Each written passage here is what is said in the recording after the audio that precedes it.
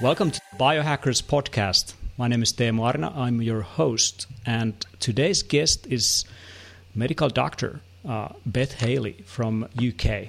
But before that, I want to tell you about Biohacker Summit. That's just behind the corner, and here in Finland right now it is snowing. We have like several tens of centimeters of snow, and I barely got to the office today. I usually cycle to office, but today it was absolutely impossible. The snow is early. And if you are coming to the Biohacker Summit, one of our topics is cold and how humans can adapt to cold temperatures. One of our experts is Dr. Rhonda Patrick, who is going to share some of the health benefits of cold for longevity and mitochondrial function and health in general, shutting down inflammation and so on. So if you're interested in that, Dr. Rhonda Patrick has not been in Europe that often, but now she will be in Finland at the Biohacker Summit on 18th of November. And you can see more information about the event at biohackersummit.com. And so will be Dr. Beth Healey. Welcome to the show. Hello. Hi. Hello. Thanks for having me. So you are a research MD, and you're working for the European Space Agency, right? Yeah, so I was at Concordia Station in 2015 on the Concordia spaceflight analog in Antarctica, doing the research for ESA there. Oh, that's cool. So you are a UK-trained doctor. What got you interested in something that took you to such a cold environment? So I've always enjoyed cold environments, I guess, really through a love of skiing when I was younger, and things have really just escalated from there. So I've spent lots of time working up in the Arctic. So I've been in Greenland, Svalbard, Siberia, and North Pole before I went down actually to Antarctica. So I guess that's really what led to me working for ESA on the Antarctic platform, was that prior experience of working in those cold, remote environments. So when it comes to Antarctica, my understanding is that to study kind of extreme human conditions, what we would meet, for example, in space, there's very few places on Earth where you can do that easily and safely, and one of those would be Antarctica. So why is that? Yeah, so Antarctica is a brilliant platform for a number of different reasons for spaceflight research. So it's really looking towards long-duration spaceflight missions. So we're really looking at the isolation during the overwinter time, because that informs us a lot about what it's going to be like for astronauts going a bit further than on the International Space Station as they are at the moment. So if we're to have a medical problem up in space on the International Space Station, typically we can evacuate an astronaut within the day. And probably a lot sooner than that. This isn't going to be the case when we're looking to go a lot further. And so this is what we're really simulating in the environments like Concordia, where you have the overwinter period where you're completely isolated as a crew for those 9 months. And so we're looking at the effects of that on the crew, both their physiology, psychology, and also the medical models that we're using in those environments to help inform us about how to look after astronauts in the future. I would imagine it's not just physical health, but also psychological health when it comes to being isolated. What can you say about that? Yeah, absolutely. I mean, that's one of the biggest challenges of a place like Concordia. So it's much more of a challenge than looking after yourself in the cold. It's a lot about all the crew interactions and team dynamics that we have on the base there. So that's one of the really interesting things about the research that we're doing down there. We're sort of looking at the effects of that. Right. So what kind of situations specifically would you look at when you're looking at that aspect of are people like going to freak out, or I mean, what is the case? So to give you an idea of some of the experiments we're doing kind of doing experiments where we're looking at how the crew's reacting and really looking at critical time points in the mission. So the way that we're monitoring that is we're wearing activity watches, and my watch would interact with other people within the crew's watches as well. So we're able to detect how long people are spending together, and where they're actually spending that time on the base and how that's changing over time. So from that data, we're able to tell whether people are looking to sort of seek out social interaction, or in fact isolate themselves, and at the different time points and when this is happening. And also you can see when there's conflicts forming within the group, and also the formation of subgroups, which is typical of a crew size of 13. So that's the kind of data that we're getting in terms of crew dynamics, but also we're doing video diaries as well. So from that data, we're hoping to be able to pick up non-verbal cues, and develop software to help us recognize how people are feeling regardless of what they're saying. So, I mean, those are just a few of the experiments that we are running at Concordia. And of course, every year it changes. So they've just finished the overwinter this year as well, and they had a whole load of different experiments taking place when they were doing that as well. That sounds very sophisticated. So you mentioned an activity tracker. I mean, someone who is into quantified self and tracking myself 24/7 with different wearables and biometric shirts and so on. I would be extremely interested in what kind of sensors and data you're getting out of those in that kind of research environment. I would imagine you're looking at some kind of proximity sensors and to understand where people are around the base and how close they are to each other. But do you also gather biometric data like heart rate variability, etc.? Yeah, definitely. So the watches we're using, they were activity watches. So we're looking at activity levels. We could detect from that also sleep-wake cycles as well, which is really interesting at a platform like Concordia, because you have the long polar night as well, where you have 100 days without any sunlight, and that really affects people's sleep-wake cycle too. So we're able to get loads of data from these sort of simple watches. And the way we're detecting them, it's kind of like a beacon transceiver method. So it's like when you go skiing. So you have sort of beacons and receivers. So the light cycle is very interesting to a lot of biohackers. I mean, what I have right here is like blue light blocking glasses, and this is what I sometimes use in the evenings. To make sure that I'm not disrupting my biological or circadian rhythm. So how does what can you tell about light? I read from an article about you online that you would spend long periods of time without sunshine, for example. Yeah, so it was 105 days that we didn't see the sun at all, and then sort of it was a little bit longer before we had the 24-hour sunlight that you have in Antarctica for the rest of the time. And that really affected people. So before I went down, I was really used to having the 24-hour daylight. And so I thought that probably I would be able to cope quite well with the 24-hour darkness as well. In fact, I found that I find it really difficult to sleep during this period. So I spent the first week probably completely awake, and then all I wanted to do was sleep for the next week. So it's really hard to regulate that and to keep a normal pattern. And I think most of our crew also struggled with that. And also it's difficult because obviously within friendship groups, you have to be awake at the same time as the other people. And also communication within the crew. So, in fact, one of the things that we did was we made lunch and dinner times a compulsory part of the day, to make sure that everybody was still sort of on the same schedule and also able to interact and communicate with everybody. Because it would have been very easy for everyone to sort of make their own schedule during that period where you didn't have the point of reference of day and night. So, welcome to Finland, by the way. It's pitch black part of the year, especially when you go to Lapland. Now, did you use some like what I would call biohacks? Did you use like daylight lamps or anything like this to synchronize the biological clock, or were you just like researching what happens to people in such conditions? It has been experimented on in the past, certainly. And at Healey station, where we're also running the ESA experiments, they actually have lights to sort of wake them up in the morning, similar lights to those you're talking about. We have them at Concordia as well, although it's not part of the research that we're doing there, so the crew can just use them as they like there. So it's not something that we're looking at specifically, but certainly something that we use down there.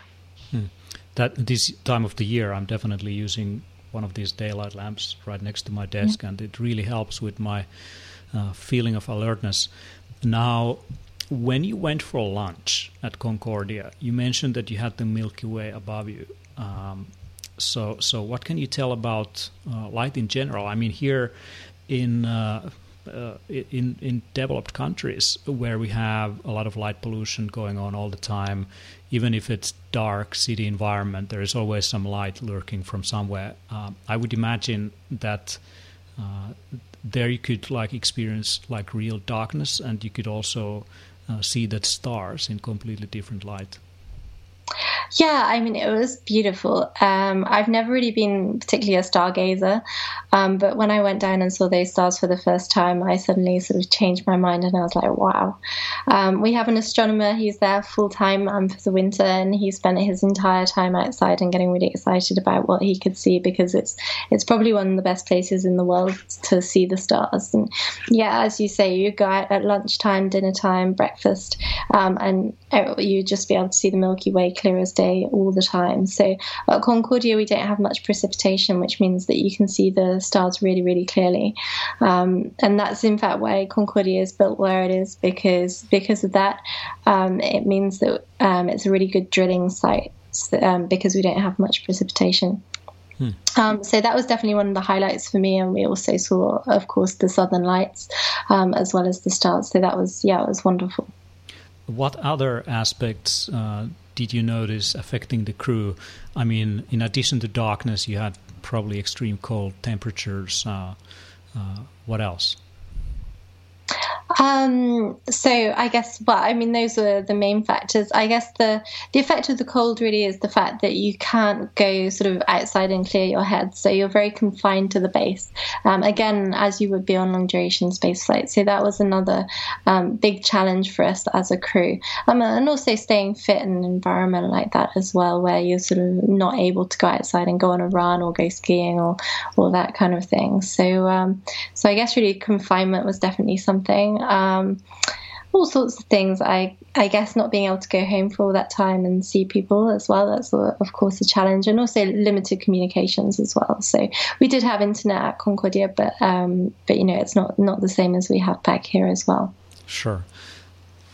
Let's talk about cold a little bit. I mean, what kind of temperatures did you record, and how did it feel? So during the overwinter, we were typically between minus 70 and minus 80, and that's sort of ambient temperature. And with wind chill, it would sometimes go below minus 100. So really quite cold, yeah. What kind of gear do you need? I would imagine you didn't kind of like go in your underwear out there. They were actually at midwinter. We sort of went from the sauna and ran around the base. So those very cold temperatures, but that was just a one-off day. Seriously? But yeah, absolutely. That's like risking the mission. Don't do that on Mars, right? Yeah, that's it. Yeah. Yes. No, certainly. So we so we wore these huge big suits, and under that I would wear lots of other layers as well. So we wear the big outer suits, which are sort of full of down, and also have the fur hoods on them, big baffin boots, and then under that I would wear another down jacket, and then also lots of other layers as well, so sort of merino wool and fleeces as well. So a huge amount of layers, which meant you were a bit like Michelin Man walking outside. So and again, that you have really limited dexterity as well, because you're wearing the big mitts and sort of 3 layers of gloves under that as well. So it's really hard to do anything outside, especially with sort of fiddly scientific equipment that we have there as well. So that was another big challenge for us all. Did you have any kind of like special garments or anything like like boots that could heat themselves or anything like this? We didn't actually have boots that heat themselves, but we have the big sorels, and also sort of baffin boots as well. So they were pretty effective, to be honest. And also we'd only ever go out for sort of short periods at a time, and sort of go between shelters. So at Concordia, outside of the base, you have all these smaller shelters which are heated.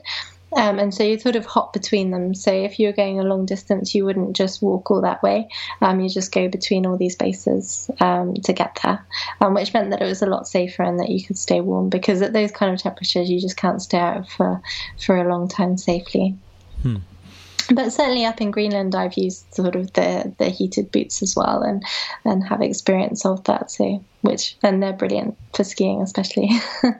I could imagine that.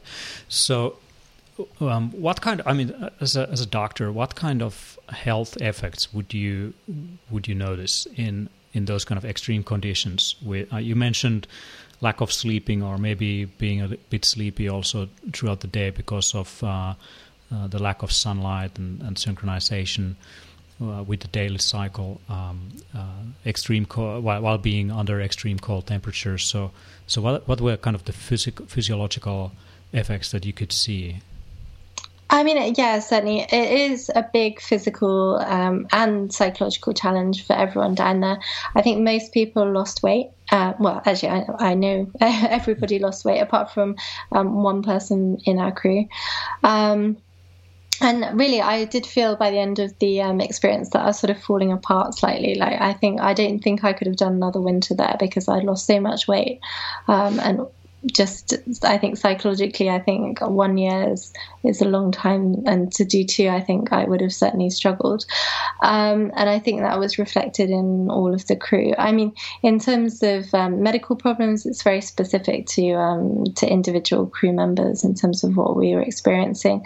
It's really dry there, so we had lots of problems with sort of the dryness as well, so skin and sort of affecting us in that way as well. So right, very low humidity. Sounds like Finnish homes pretty much in the winter time. So I'm using a diffuser right now at my office, basically diffusing some more water content in the air, and also back there I have some plants. I mean, by the way, did you have any plants over there, or just like? No, so that's another thing. So because of the Antarctic Treaty, we're not actually able to grow anything in Antarctica. There are some experiments using hydroponic growing, but it has to be sort of part of a formal research program, and we can't just sort of have plants growing there, because you're introducing new species into that environment, which could potentially be harmful. So no. So I didn't have any fresh fruit or vegetables for 9 months, which was again a bit of a struggle. What kind of food did you eat like for the whole duration? Was that like canned food, or what's going on there? Lots of frozen food. So of course you have like the natural freezers outside. So a lot of it was frozen. We had dried food, and of course, as you say, canned food, and just preserved food as well. So we actually have an Italian chef who's down there, so the food was pretty good. Wow. So I can't complain too much, but I certainly did miss having any sort of fresh fruit and vegetables. That was a real struggle for me. Right on. So I mean, what is at stake the most while being in isolated location? What do you need to supplement with, for example? In terms of nutrition, or? Yeah, I mean, is there like anything specific? You mentioned that people were losing weight. I would imagine you still had your kind of calorie intake at your basal metabolic rate, but still you were losing weight, and definitely cold temperatures do affect things like brown adipose tissue activation, and through that burning of fat from the body, so cold thermogenesis and so on. But if you look at that aspect, like losing weight and making sure that you're nourished, did you look at that aspect? We didn't. That wasn't part of the experimental protocols that I was doing my year in Concordia, but certainly that's something that's being considered a lot in the polar environments in general, and certainly in those kind of cold environments, we're burning a lot more calories than we would be back back here.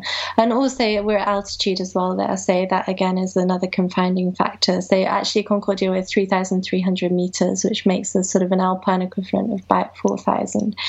So again, that's another thing which increases our energy requirements as well. So all those things combined, and also the change in diet as well, so not having those fresh fruit and vegetables, and also quite similar food all the time, again sort of reduces people's appetite. And also just the long night time, I guess sort of you're aware in Finland that can sometimes suppress your appetite as well, because it kind of feels like you're eating at sort of 4 a.m. when in fact it's lunchtime. So I think all those factors together was why people were losing the weight there at Concordia. Yeah. You mentioned exercise and so on. So what kind of health and training programs were designed for people who would live there? So we have really good access to sort of health facilities. So we have a really well-equipped good gym there, and so that was our main source of exercise, was using that. But I mean, also just going outside is very physical in itself, and so some people's jobs were sort of going outside every day, and in that kind of environment that sort of keeps you very fit as well, because you're wearing all the gear, and also sort of fighting with the cold as well. So it's a combination. It depended on the individual. Certainly we've done lots of experiments looking at the sort of exercise regimes and things as well in the past at Concordia. In my year specifically, we weren't looking at that, but certainly there was support for people in terms of training schedules. So what type of training did you do? Was that like something like high intensity intervals, or like lifting weights, or just like running on a treadmill? It depended on the person and sort of, you know, it's personal preference. I mean, I'm a treadmill person, so that's what I tended to do rather than the weights. But I mean, certainly everything's available for people to use there depending on what they want to do. Right on. So if you take those extreme conditions, what kind of interventions would you deploy to make sure that humans would better adapt to those kind of conditions, or in retrospect, what would you do to counter some of the things that you noticed? In what respect? Sorry, countering the sort of sunlight or the extreme conditions? Yeah, I mean, sort of like cold and combination with lack of sunlight and limited diets that you were into. So what would you do differently? What kind of interventions would you design based on your experience? Well, I mean, lots of different things, I guess. I mean, for morale and for everybody, food was a big issue, I think, in terms of the fresh fruit and vegetables. We had a chef, of course, who was incredible and really good with what he had available. But certainly that would be something that I thought was a big issue for our crew. And again, that's something that they're looking towards for spaceflight as well. So currently up on the ISS, they're now looking at programs which are looking to be able to sort of grow fresh fruit and vegetables up in space. And that's certainly something that I think would be really important for long duration missions. So that's one small part of a lot of the research that we're doing there.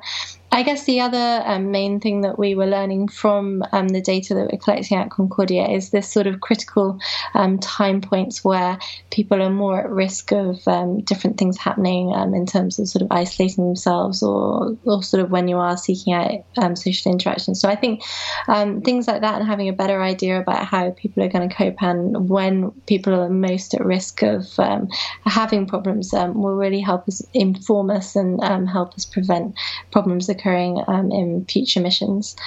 We're also developing loads of tools. So to give you another example is one experiment we were doing, we were looking at cognition testing. So we were looking at a wide range of factors, so risk-taking behavior, memory testing, reaction times. And the idea of this experiment is that astronauts are going to be doing this on a regular basis, testing themselves against themselves. And essentially a dip in performance is really a red flag for mission control to see see that there's a problem, and then sort of to do further investigation about why that problem's occurring. So those kind of tools are going to help with future missions, both in space and in Antarctica, to sort of monitor people and really just highlight when people might be having problems. So all those things together, I think, are really going to hopefully help us in the future.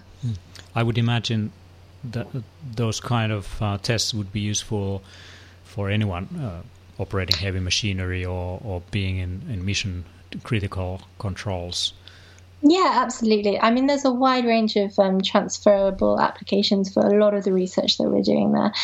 So for the altitude stuff, that's looking at hypoxia, so sort of low oxygen levels, which is really relevant to people in a wide range of different circumstances. For example, intensive care and patients which aren't able to oxygenate themselves as well on a day-to-day basis. We're looking at the effects of artificial lighting on the eyesight, which is really useful in a whole wide range of conditions, and for example factory workers who are working on night shifts for a majority of the time as well. So there's lots of ways that this research can help benefit people back here on Earth and not just in space. Absolutely. Which is why it's really exciting to be involved in it. Yeah, you mentioned the spectrum of light and artificial light. So I'm using. Right now I have some LED lights here, and I have a daylight lamp as well. The research that I've looked at is that today when we have LED-based lights, they often, the spectrum cuts off right before infrared range, and it turns out that infrared range is extremely important for human health. What happens at sunset, and we used to have incandescent light bulbs that actually produced quite a lot of infrared range that is just to put things simply, anti-inflammatory and so on. So did you look at that, and what did you learn from it?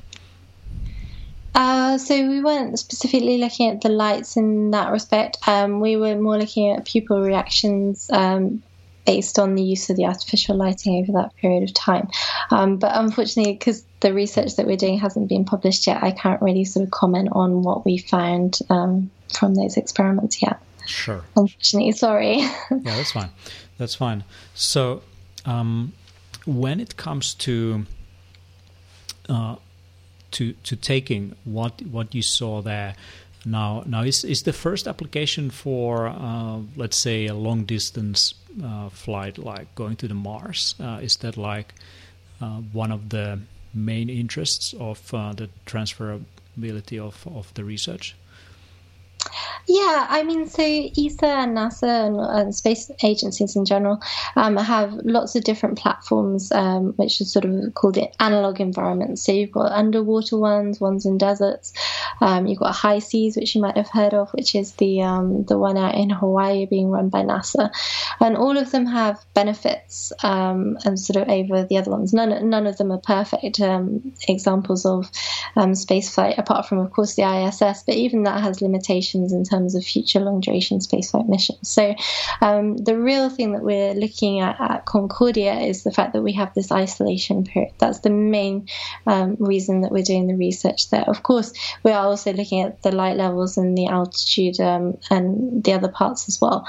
But so Concordia, really, yes, we are looking towards those longer duration missions. So, for example, going to Mars, as compared to other analog platforms, for example, bed rest studies, which are more specifically looking at just long times in microgravity, so long period of times in microgravity, which is applicable to the space station, just being there for a long period of time. So Concordia really is looking towards that sort of isolation of being on sort of a further away mission. If you made I think Antarctica and Concordia has been also called the White Mars. So how would you compare, what comparisons do you see with Mars and being in Antarctica? Well, I mean, the conditions are pretty similar. So we're actually doing an experiment called BackFinder, which is looking to find bacteria, sort of extreme bacteria, which can survive in environments like Concordia. So the idea of this is if we're able to find new species which are able to survive in those kind of conditions, then perhaps they can also survive on other planets like like Mars, for example. I think just from a sort of living there point of view, certainly some days, especially during the winter time where you don't have the sun, it really did feel like that you're on a different planet. It was a really strange experience. So I think when you're there and you have the sun during the summer, everything's kind of familiar because you have the sun, which is something that you have back here in Europe. But certainly when we lost that sun, you really did feel like you sort of lost connection with the rest of the world, and it really did feel like a completely different place that you're at. So I can totally relate to why people call it White Mars. I see. You mentioned bacteria. Did you spend your days going around the station and collecting samples to grow on Petri dish? Yeah, so I spent a lot of time at taking samples. I wasn't growing them at Concordia. I was taking snow samples, which have since been transported back to Germany, where they're now being analysed. So yeah, that was certainly a big part of one of the research projects that I was doing called Backfinder. And actually, this sort of the January just gone, I was part of an overland traverse, and I got to drive from the coast of Antarctica back to Concordia, which is 1,300 kilometers. And during that time, we were taking snow samples along the whole route. And that was a really exciting part of the trip for me, because it was an amazing opportunity to get to take snow samples in areas which have perhaps been previously untouched, because you're just walking away from where the tractors normally drive. But of course, that only happens twice a year. So the chances are where you're walking off into is a place that no one's ever been before. So that was really exciting. And I'm really looking forward to finding out what, if anything, we find from those samples. So fingers crossed we find something interesting. Alien life, get the genie out of the bottle. So when you would, looking at your background, you also mentioned that you're a patron of extreme medicine. What do you mean by that? Extreme Medicine or Expedition Medicine is a company in the UK, and it's doing training for medical professionals looking to sort of be working in extreme environments. So that's something that I'm involved in. So tell me something.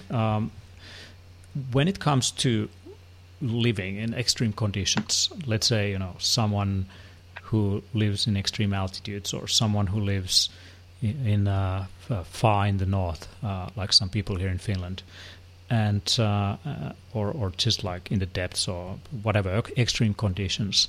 As a medical doctor who has researched these topics, so what kind of, generally speaking,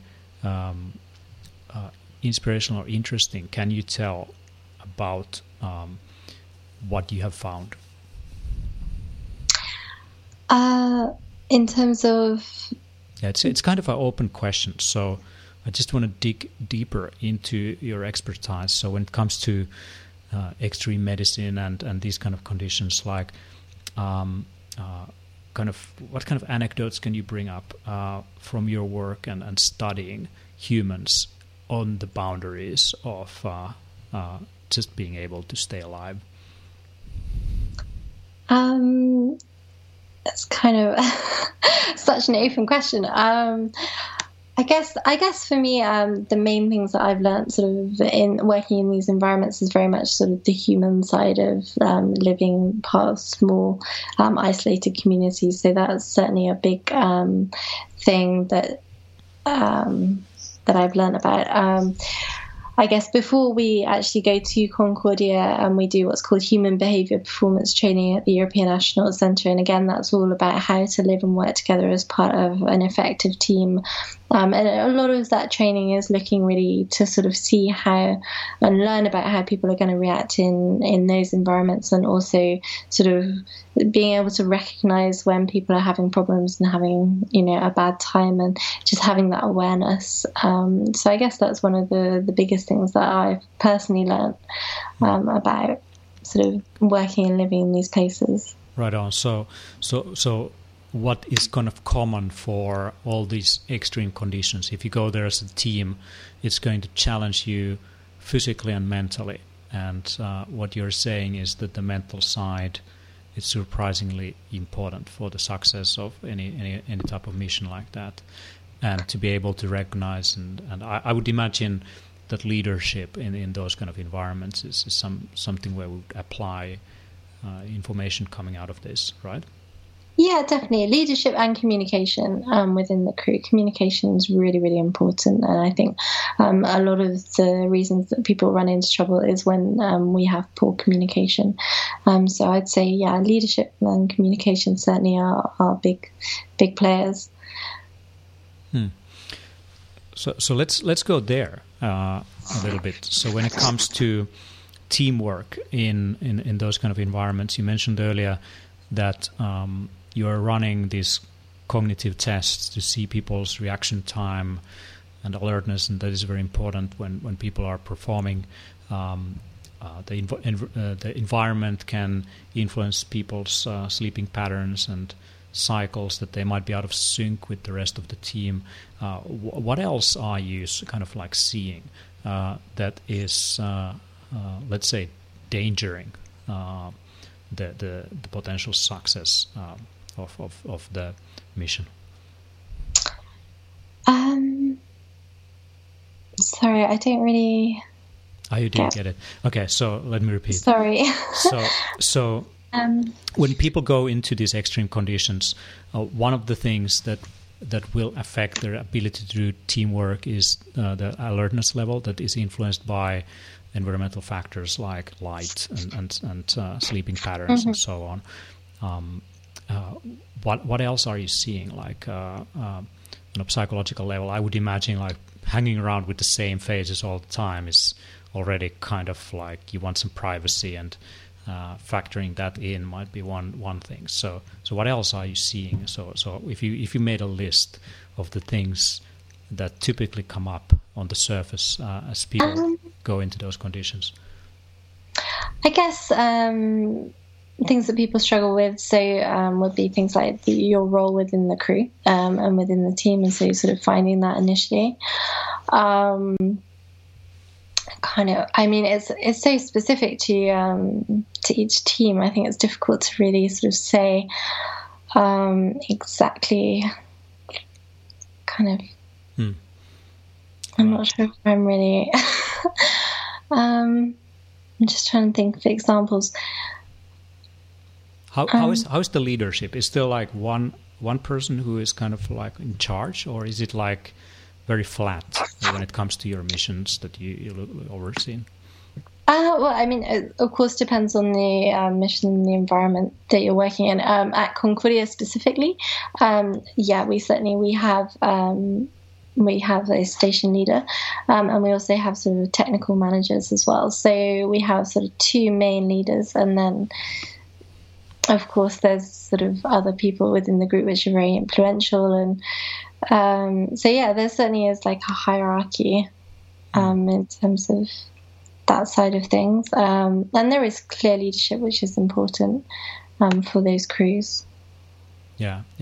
So why I'm asking this is that if a crew member, I mean, the number of people in a crew is like 13. It's kind of like a unit, in the army, for example. And some of the research they've done is that why do we have like units that are 8 to 10, 12 people? Is that then all of those people will be able to know each other, and they will be able to relate to each other more easily. As you grow the number of people, they will build these kind of packs and just like hang around with small circles of people, and that would create a divide. So I would imagine the number of people you had on the mission is also chosen very deliberately. Yeah, although, I mean, within a crew of 13, you would expect subgroups to form, and it's probably not the size of the crew which we're going to be sending on a longer duration mission. So in that respect, Concordia is in fact limited, because probably more likely would be looking at a crew size similar to that on the ISS, so a crew of 6, where you're less likely to have these subgroup forming. Certainly at Concordia, you really see the difference between the summer and the winter. So during the summer, there's a lot more people there, and certainly you have these sort of bigger subsections and groups groups forming compared to the winter. But certainly within a crew of 13, you would typically also still expect to see these groups sort of gradually forming as well. Right. Yeah, and certainly sort of you do tend to find, say, midwinter is very like critical, or not critical, but it's sort of a very definitive time for the crew in terms of the formation of these groups. And typically after midwinter, you don't see much change within who sort of is in these different groups. Right. So what kind of interventions would you have then for the psychological, mental health of the people involved? I would imagine in a year-long mission, you would probably see everything happening. People like becoming homesick, or just losing their marbles, etc. Or are they highly trained, every single one, to mentally to resist that kind of human side? So we are really prepared as a crew. So as I mentioned before, we do this human behaviour performance training. So that really helps set us up and prepare us before we go. Also, there's a lot of psychological testing before you would get to go to a platform like Concordia. So before I even had my interview, I had lots of different psychological testing as well. So as a crew, you're really, really well prepared. Of course, that's not to say that problems don't occur, but certainly we do try and minimise that as much as possible before we go down there. So it's not a huge part of life at Concordia. But certainly, we do have a psychological challenge, but in terms of sort of medical problems with psychological problems, it's... Yeah. And, yeah. So did you like measure people's like blood values or anything like this to look at these kind of like, high cortisol or low testosterone, or whatever markers that would indicate some issues?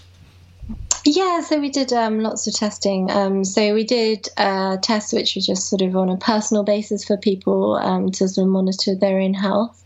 And then we also did them in terms of the experiments as well. So we did lots of different blood tests depending on the experiments. We also did saliva tests. We had urine samples during the winter as well. So all sorts of different tests, hair samples, everything really. And all of those were looking at different things depending on the protocols. We're looking at blood pressure regulation as well.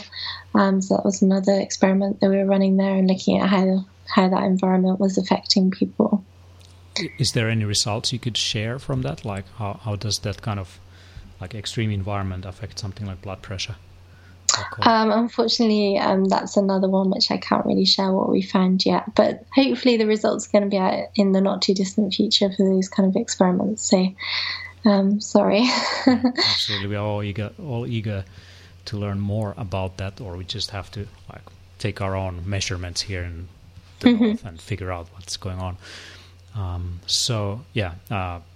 very interested in circadian health and how it affects humans. Definitely there is like kind of seasonal depression that a lot of people are fighting in long periods of darkness, and there's all kinds of nutritional interventions, from taking vitamin D supplements to using light therapy and so on, to just like counteract some of that. But still, I mean, even if you take like vitamin D, the sun is not just vitamin D. There's so much more going on when you are isolated from sunlight. For example, just like I think it's nitrate storages on the skin, and all kinds of things that can lead to disease and inflammation over time, not to mention the dryness and what that does to sinuses and so on. So is there anything like specific that you would add on kind of the long-term things that people should be aware of? I think you've covered most of those in terms of long-term. It's more sort of the short-term in terms of I mean, you have FT3 syndrome as well occurring. So people find that they sort of losing some of their short-term memory during the long polar night as well. So that was something that a few of us noticed. But yeah, I mean, I think you've covered most of the things. Certainly in terms of morale, like the sun was a big factor in terms of the crew. And you really did notice, and just energy levels as well. But I guess that's similar to Scandinavia in that respect as well. Do you know, by the way, why some people are more susceptible to this kind of depressive and health issues when it comes to cold and darkness? No, and I'm not sure if I'm not really sure of the research on that at the moment, but it wasn't really something that we were specifically looking at in terms of susceptibility and why some people are more affected than others. Right. Is there? We have covered a lot of ground here, or ice, whatever. So, what else would you bring up that would be beneficial to the listeners to know about your time at Concordia and the work that you did there? Just that I think it's really important that people are aware that these programs are going on. So sort of all the spaceflight analogs and the research that we're doing, and I think it's really exciting to be part of to have had the experience of working within the space industry, because there's so much sort of amazing research that they're doing, which can really benefit us all back here on Earth as well. So I think really being part of that sort of bigger community, bigger scientific community is really exciting. So I guess it's that really.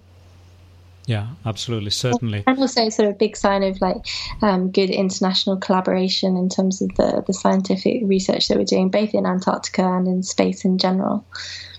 I would agree with that, and there's a lot of research that a lot of biohackers are already using that comes from studying humans at peak performance or extreme conditions.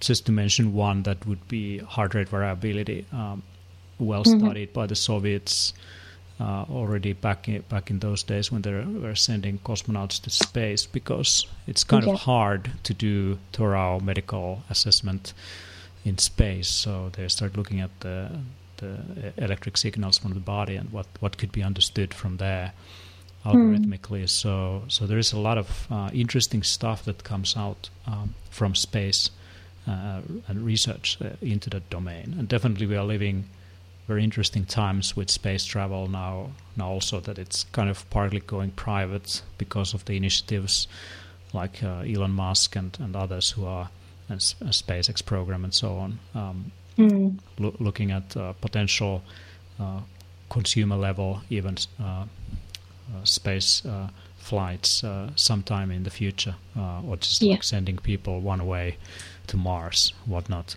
So it's definitely opening up from the, let's say, government-funded side and becoming a very interesting domain for a lot of investors also, who are absolutely building startups, etc. there. So thank you so much, Dr. Beth Healey. This was fascinating, and I'm definitely looking forward to your talk and what you can also show in terms of how it looked like to live in those conditions.